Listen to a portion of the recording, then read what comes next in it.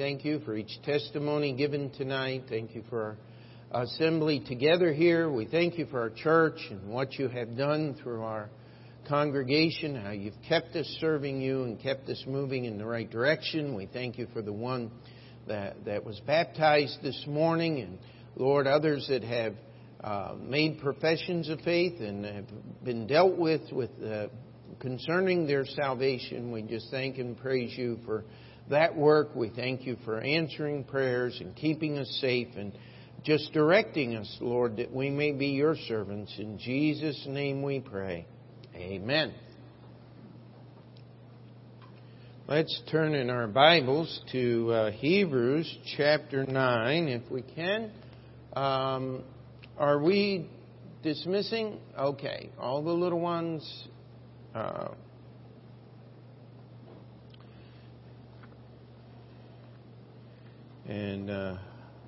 I did get over to see Bob Cook in the rehab.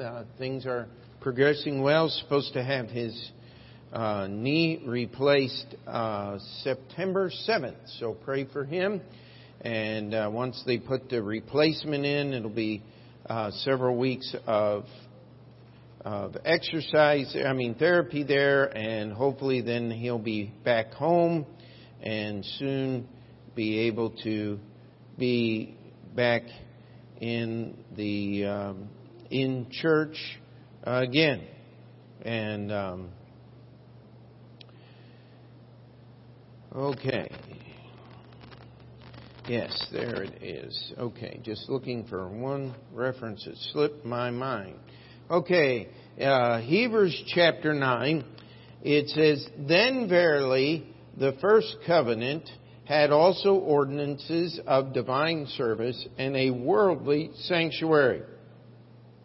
For there was a tabernacle made, the first wherein was the candlestick and the table and the showbread, which is called the sanctuary. And after the second veil, the tabernacle, which is called the holiest of all, which had the golden censer and the ark of the covenant overlaid round about with gold, wherein was the golden pot that had manna, and Aaron's rod that budded, and the tables of the covenant. And over it the cherubims of glory, shadowing the mercy seat, of which we cannot now speak particularly. Now when these things were thus ordained, the priest went always into the first tabernacle, accomplishing the service of God. But into the second went the high priest alone, once every year, not without blood, which he offered for himself and for the errors of the people. The Holy Ghost, this signifying that the way into the holiest of all was not yet made manifest, while as the first tabernacle, which was yet standing, which was a figure for the time then present, in which were offered both gifts and sacrifices that could not make him that did the service perfect as pertaining to the conscience, which stood only in meats and drinks and divers washings and carnal ordinances imposed on them until the time of Reformation, but Christ." And we'll stop reading right there with the first two words of verse 11. Now tonight, what I would like for us to do, and I hope this won't be too taxing on our interpreters here, but is to summarize, to go through the picture, the workings of the tabernacle. And we're not going to be able to cover everything in superb detail. Otherwise, we'd need to be here a whole series of Sunday nights. But I want you to picture in your mind, if you would, the outer court of the tabernacle. When it was put up, it was a linen fence set on wooden poles that were overlaid with brass, about 7 feet high. So that would be somewhere right in this neighborhood here. It was high enough that you could not see over it, you could not see through it. What went on inside the tabernacle was separate from all else that went on in the camp of Israel. When the tabernacle was set up, if you'll remember, at first It was in the center of the camp, and the children of Israel would camp around it on 4 different troops on each side. Later on, after the golden calf and things, the tabernacle was removed over to without the camp, separate from the camp. I think most of us understand that later on, after things were settled with the golden calf and all of that, that the tabernacle was brought back into the center of the camp. In the 40 years that the children of Israel traveled through the wilderness, the tabernacle went with them everywhere they went. Now, there's something important about a tabernacle. In fact, some of the old churches back in the 20s and the 30s up into the 40s and 50s, it was in vogue. It was a thing that many pastors did. They would call their church Baptist Tabernacle or Baptist Temple sometimes. Some very famous Baptist churches, including the one in Brooklyn that is now defunct, closed as far as I understand. Used to be one of the most famous Baptist churches in the United States. The last really Bible preaching pastor they had was a Scottish man named McGinley in the 40s. And they'd even had the great preacher J. Frank Norris come up from Fort Worth, Texas to preach there in the Brooklyn church. And he was known as the Texas Tornado. If you want to study history, he was really one of the founders of what we now call the Independent Baptist movement. It wasn't that he necessarily left the Southern Baptist Convention. The Southern Baptist Convention left him. They put him out, and because of his stand on holiness and his stand on things that were right, he preached a sermon one Sunday morning naming all of the deacons in Baptist churches in the Dallas-Fort Worth area that held stock in liquor stores. And that sermon was printed in the newspaper. And of course, the death threats flooded in and all kinds of terrible things ensued. And this was after Mr. Roosevelt, it's hard to say that name without wanting to spit. Franklin Delano Roosevelt, after he repealed Prohibition and brought liquor back and financed all of his cronies and things, Dr. Norris spoke out against this. Baptist Temple, Baptist Tabernacle. What they were doing is these pastors were trying to go back to and make a connection to the Old Testament tabernacle. The word tabernacle just simply means tent. It is a temporary dwelling. When the tabernacle was first built, it moved with the children of Israel. It always faced the same direction, no matter where they went. That was put up, and as the morning sun would come up over the eastern horizon, it would show in the only entrance to that tabernacle courtyard on the east side. And the first thing that we get about the tabernacle is the word separation. The closest the Jewish people could get was at the door of the tabernacle. There were certain instances, very rare indeed, where they could go through that gate and stand right there beside the brazen altar. But unless you were a direct descendant of Aaron, consecrated as a priest, dressed in the garments of the priest, you didn't get past the gate. You didn't get past the entrance. God wants us to understand something with the tabernacle. We're not all the children of God. You have to be saved. In the New Testament, when God saved us, read Revelation chapter 1, Revelation chapter 4, Revelation chapter 5. Thou hast made us what? Kings and priests unto our God. You see, that's why I do not wear the title priest, and why no pastor in a Baptist church has that title or that name, because every believer in Jesus Christ has access to God. That's what being a priest is all about. That's what the tabernacle is all about, is having access to God. Now, I want you to keep your finger here in Hebrews chapter 9 and turn with me to Exodus 25.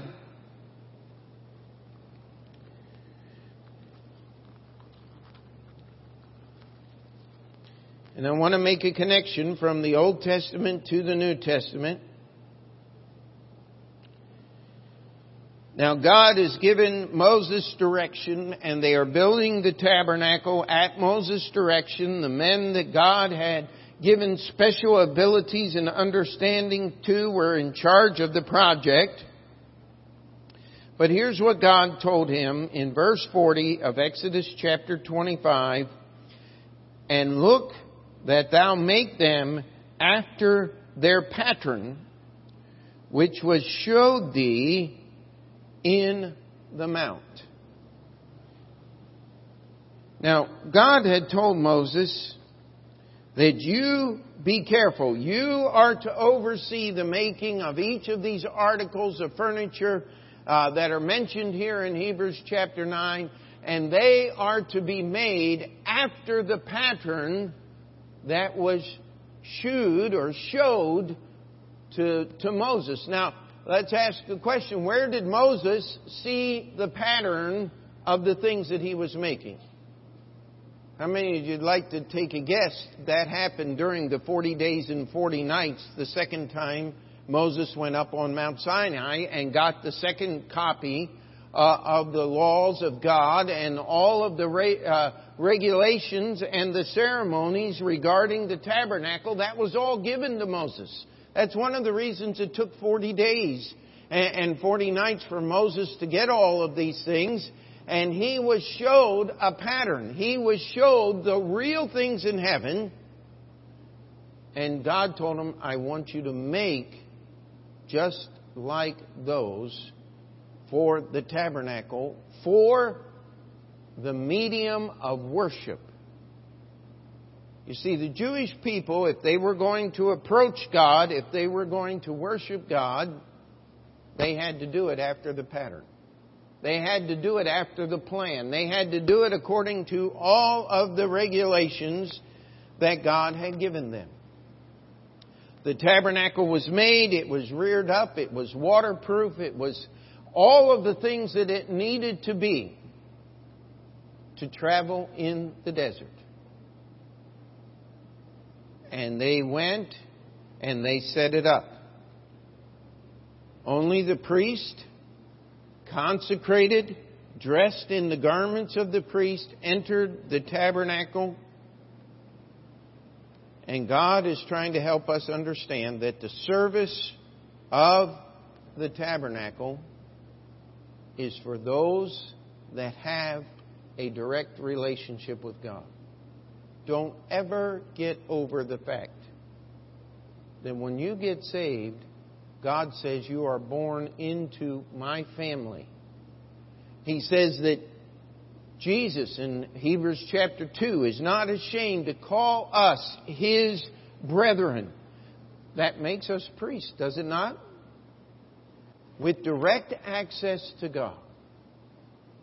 In the days of the children of Israel, only the sons of Aaron were allowed in the courtyard of the tabernacle. So there were some things that went on daily in that tabernacle, and I'd like to spend just a few minutes. Most of us have been over this before, but think with me. In the morning, the priest who was consecrated, the priest who were fulfilling the duties, would either have their tents right outside the tabernacle or even in the back of the courtyard of the tabernacle proper. They were consecrated. When they were consecrated to the priesthood, they were not allowed to go out. They stayed right there. And they served the Lord every morning. The first thing that would happen is the priest would clean the ashes off the brazen altar. He would rekindle a fire from the embers that were burning all night. How many of you have ever been in a situation where you had to build a fire that would burn all night? Anybody? Just a few? It's not something that you do by accident, my friend. It's something that you have to prepare. It takes a lot of wood. I mean, I've made some campfires, and sometimes it was very cold outside, and we would use the campfire for heat and things like that. But I'll tell you what, in the morning, it was cold as dust. It didn't last all night. But the priest had to have a fire that would burn all night. And in the morning, that fire had to be rekindled, and the morning sacrifice was offered. As he offered that morning sacrifice, he would then wash his hands and his feet and go into the sanctuary. Every Sabbath day, fresh showbread would be put on the table of bread. Every morning and every evening, the wicks that were burning in the candlestick would be trimmed, all of the ashes off of them, and the reservoirs refilled so that there would be light in the tabernacle. Once that was done, he would have a few of the coals left over from the brazen altar, and he would put those in order on the golden altar before the veil. And he would sprinkle the morning incense. And that incense would smolder all day long until just as the sun was setting, he would offer the evening sacrifice. He would retrim the candlestick, and he would he would sweep the dust and the ashes off of the golden altar. He would put new embers on there, and he would have a new offering of incense that would smolder and give off its odor all through the night. It would take a great deal of skill to perform these acts. Every time his hands would get dirty or anything would happen, he would have to go back out to the laver and wash himself and make sure that he was clean. The water in the laver would have to be changed sometimes, depending on the number of people that offered sacrifice during the day. It may have to be changed hourly if it was a busy day. On Passover, the water would have had to have been changed continually so that the sacrifices could be ready, because the whole nation of Israel would be preparing.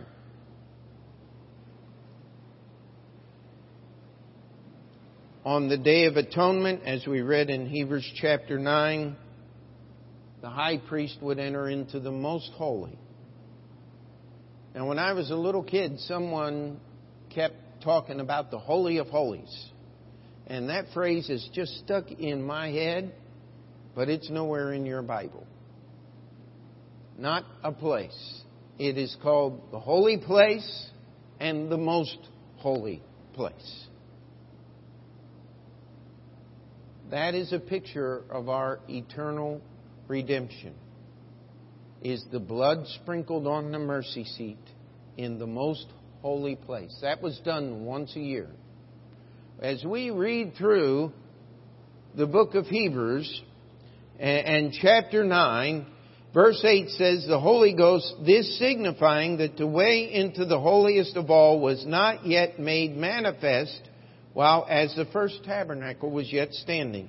You read into chapter 10 and it would say that in those sacrifices there was a reminder or a remembrance of sin.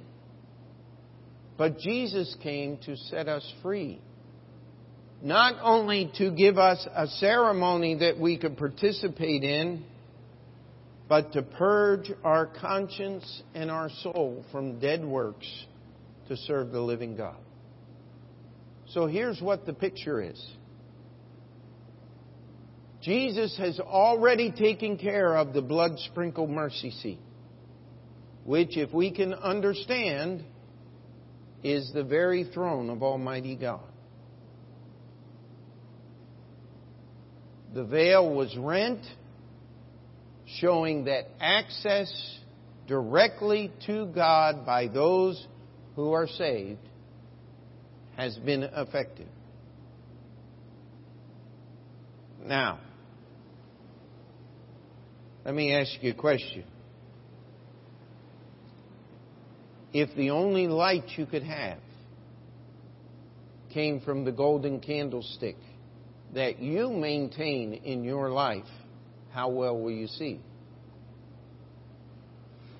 If your only source of bread is the table of showbread, how well would you eat? You see, God had ordained a few things in this tabernacle to help us understand our relationship with God. Please, walk with me. In the morning, we've got to keep the fire going on the brazen altar. It is never to go out. The symbolism there is the death of ourselves. We fight with ourselves all the time. Your biggest obstacle to serving God is you. No one else. It's you. How do you get rid of you? Get the fire hot on the brazen altar. Amen? Consume the sacrifice. It is the coals from off the brazen altar that burn the incense on the golden altar. How many of you remember Aaron's sons, Nadab and Abihu? They offered strange fire. They got fire that was not from the brazen altar to offer the incense on the golden altar, and God destroyed them.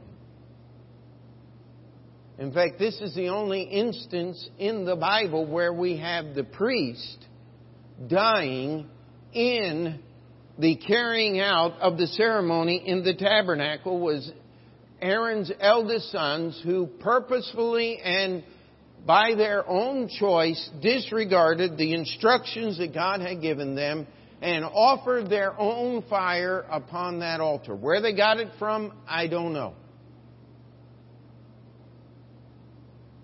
But if you want to pray and have God accept those prayers, we got to get rid of ourselves first. It is that process of telling myself no. It is that process of the brazen altar that supplies the fire that causes me to pray. What's the James say? The effectual, fervent prayer. That means continual is effectual, having obtained its goal. And fervent simply means hot. I'll tell you, you don't burn much incense with cold embers. And we're not going to have our prayers answered. We're not going to get what we need. God is not going to be able to use us in the way that He wants until we allow His Word to consume us on the brazen altar. As we walk through this life, guess what? We live in an unclean world, do we not? We live among unclean people, do we not? That's what the water of the washing of the Word is all about. It is keeping ourselves clean.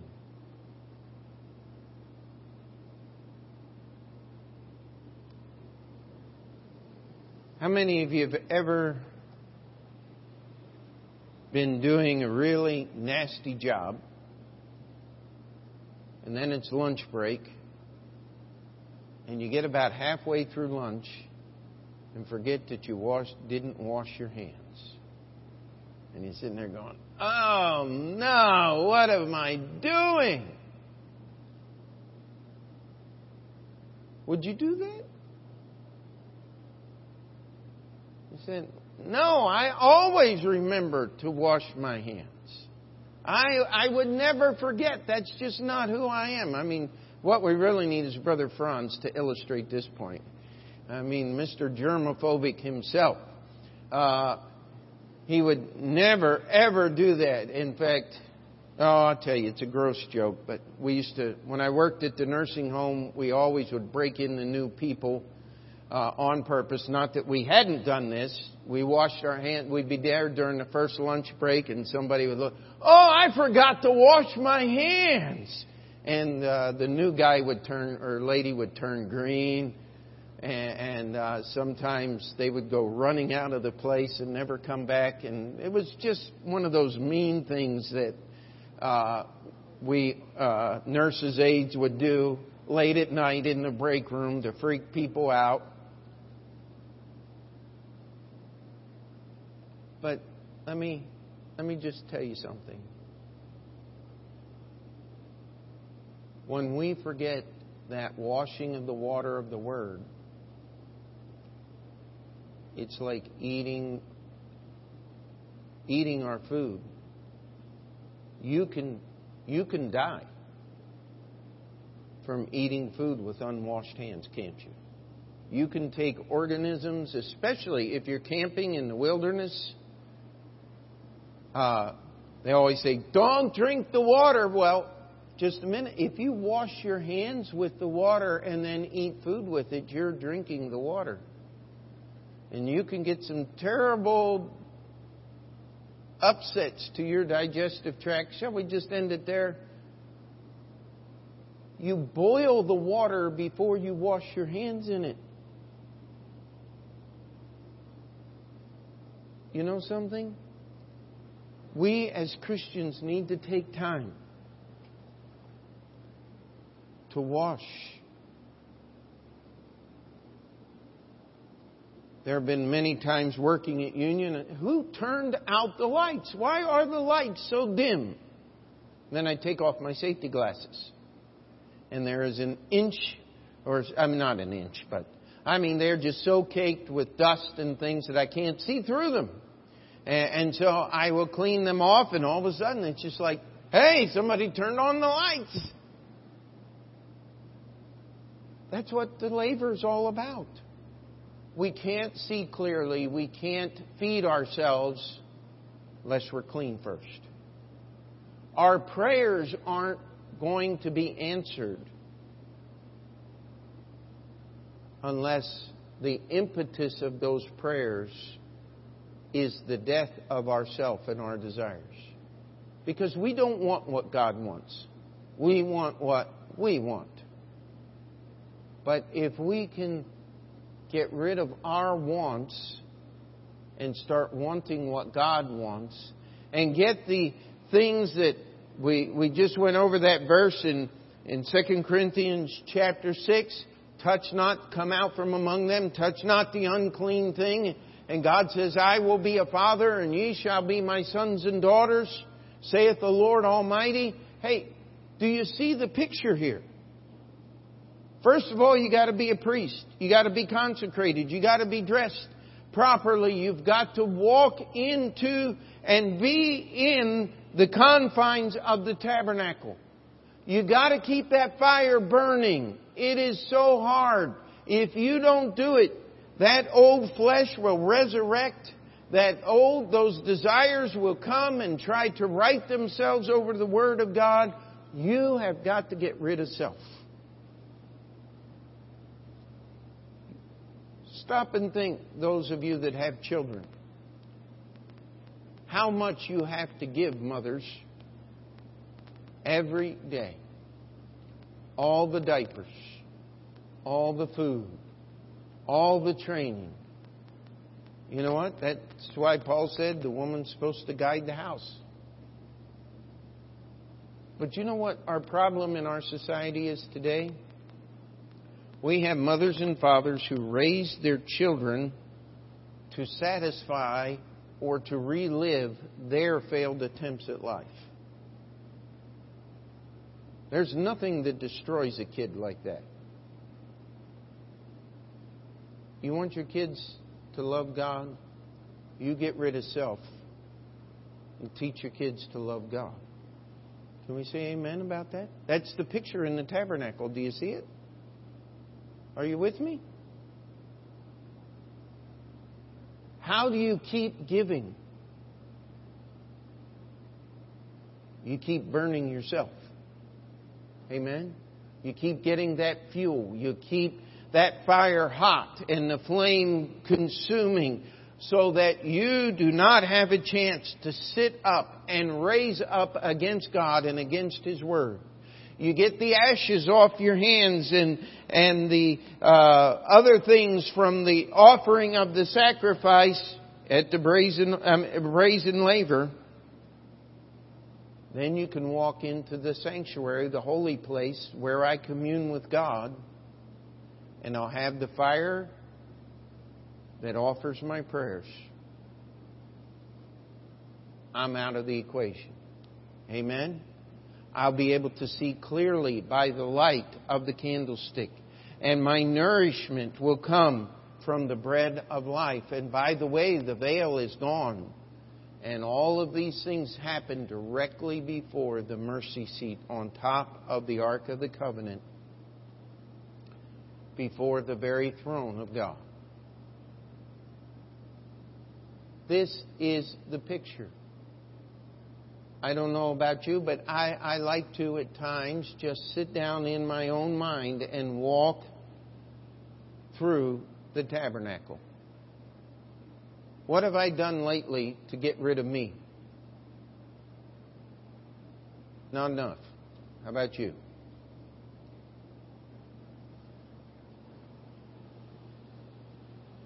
How many times have I tried to get into the holy place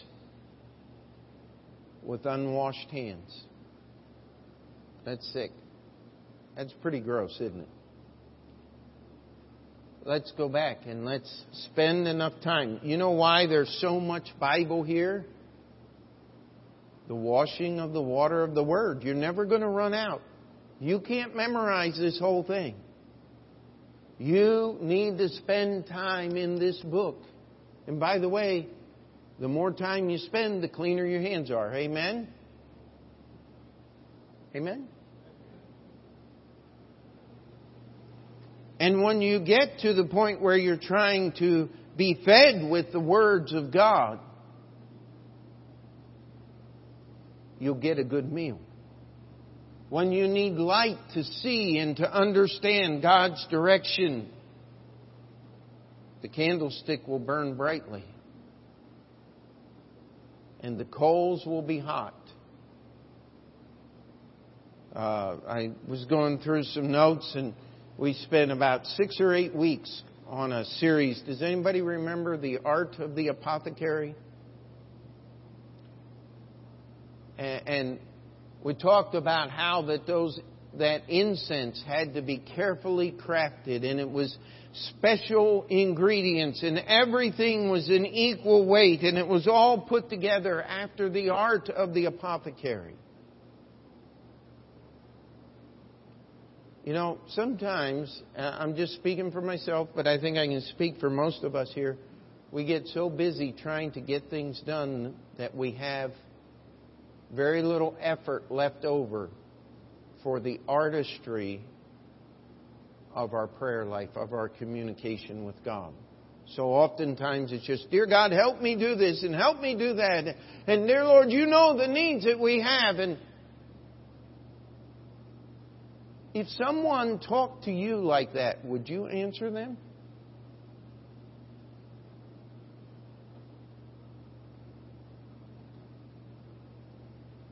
There was an artistry involved here. There was some beauty. There was an incredible amount of work that went into this whole thing. My friend,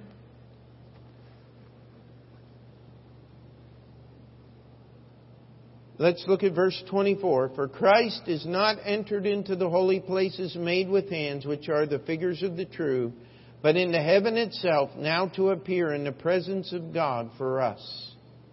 Nor yet that He should offer Himself often as the high priest entereth into the holy place, every year with the blood of others, for then must he often have suffered since the foundation of the world. But now once in the end of the world hath he appeared to put away sin by the sacrifice of himself.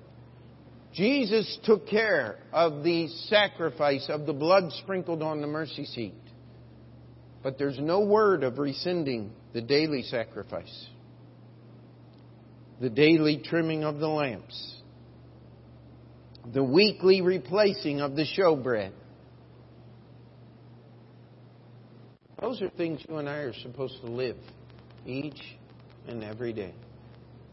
Could we take a few moments and just ask God to convict us and to help us to be a little bit more careful about how we approach Him, how we offer our prayers, how we walk through this daily life. Amen? Let's bow our heads.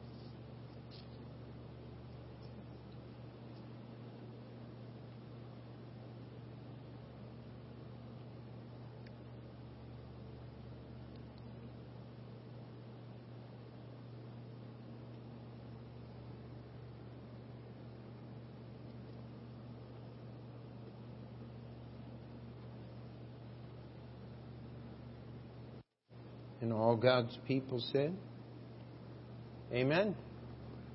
All right, we'll have the teams dismissed at this time. The rest of us, let's take our prayer list. Fourth Sunday of the month. Please continue to pray about our church. Praise the Lord. While the attendance has been down, we have seen souls saved and baptized, especially over the last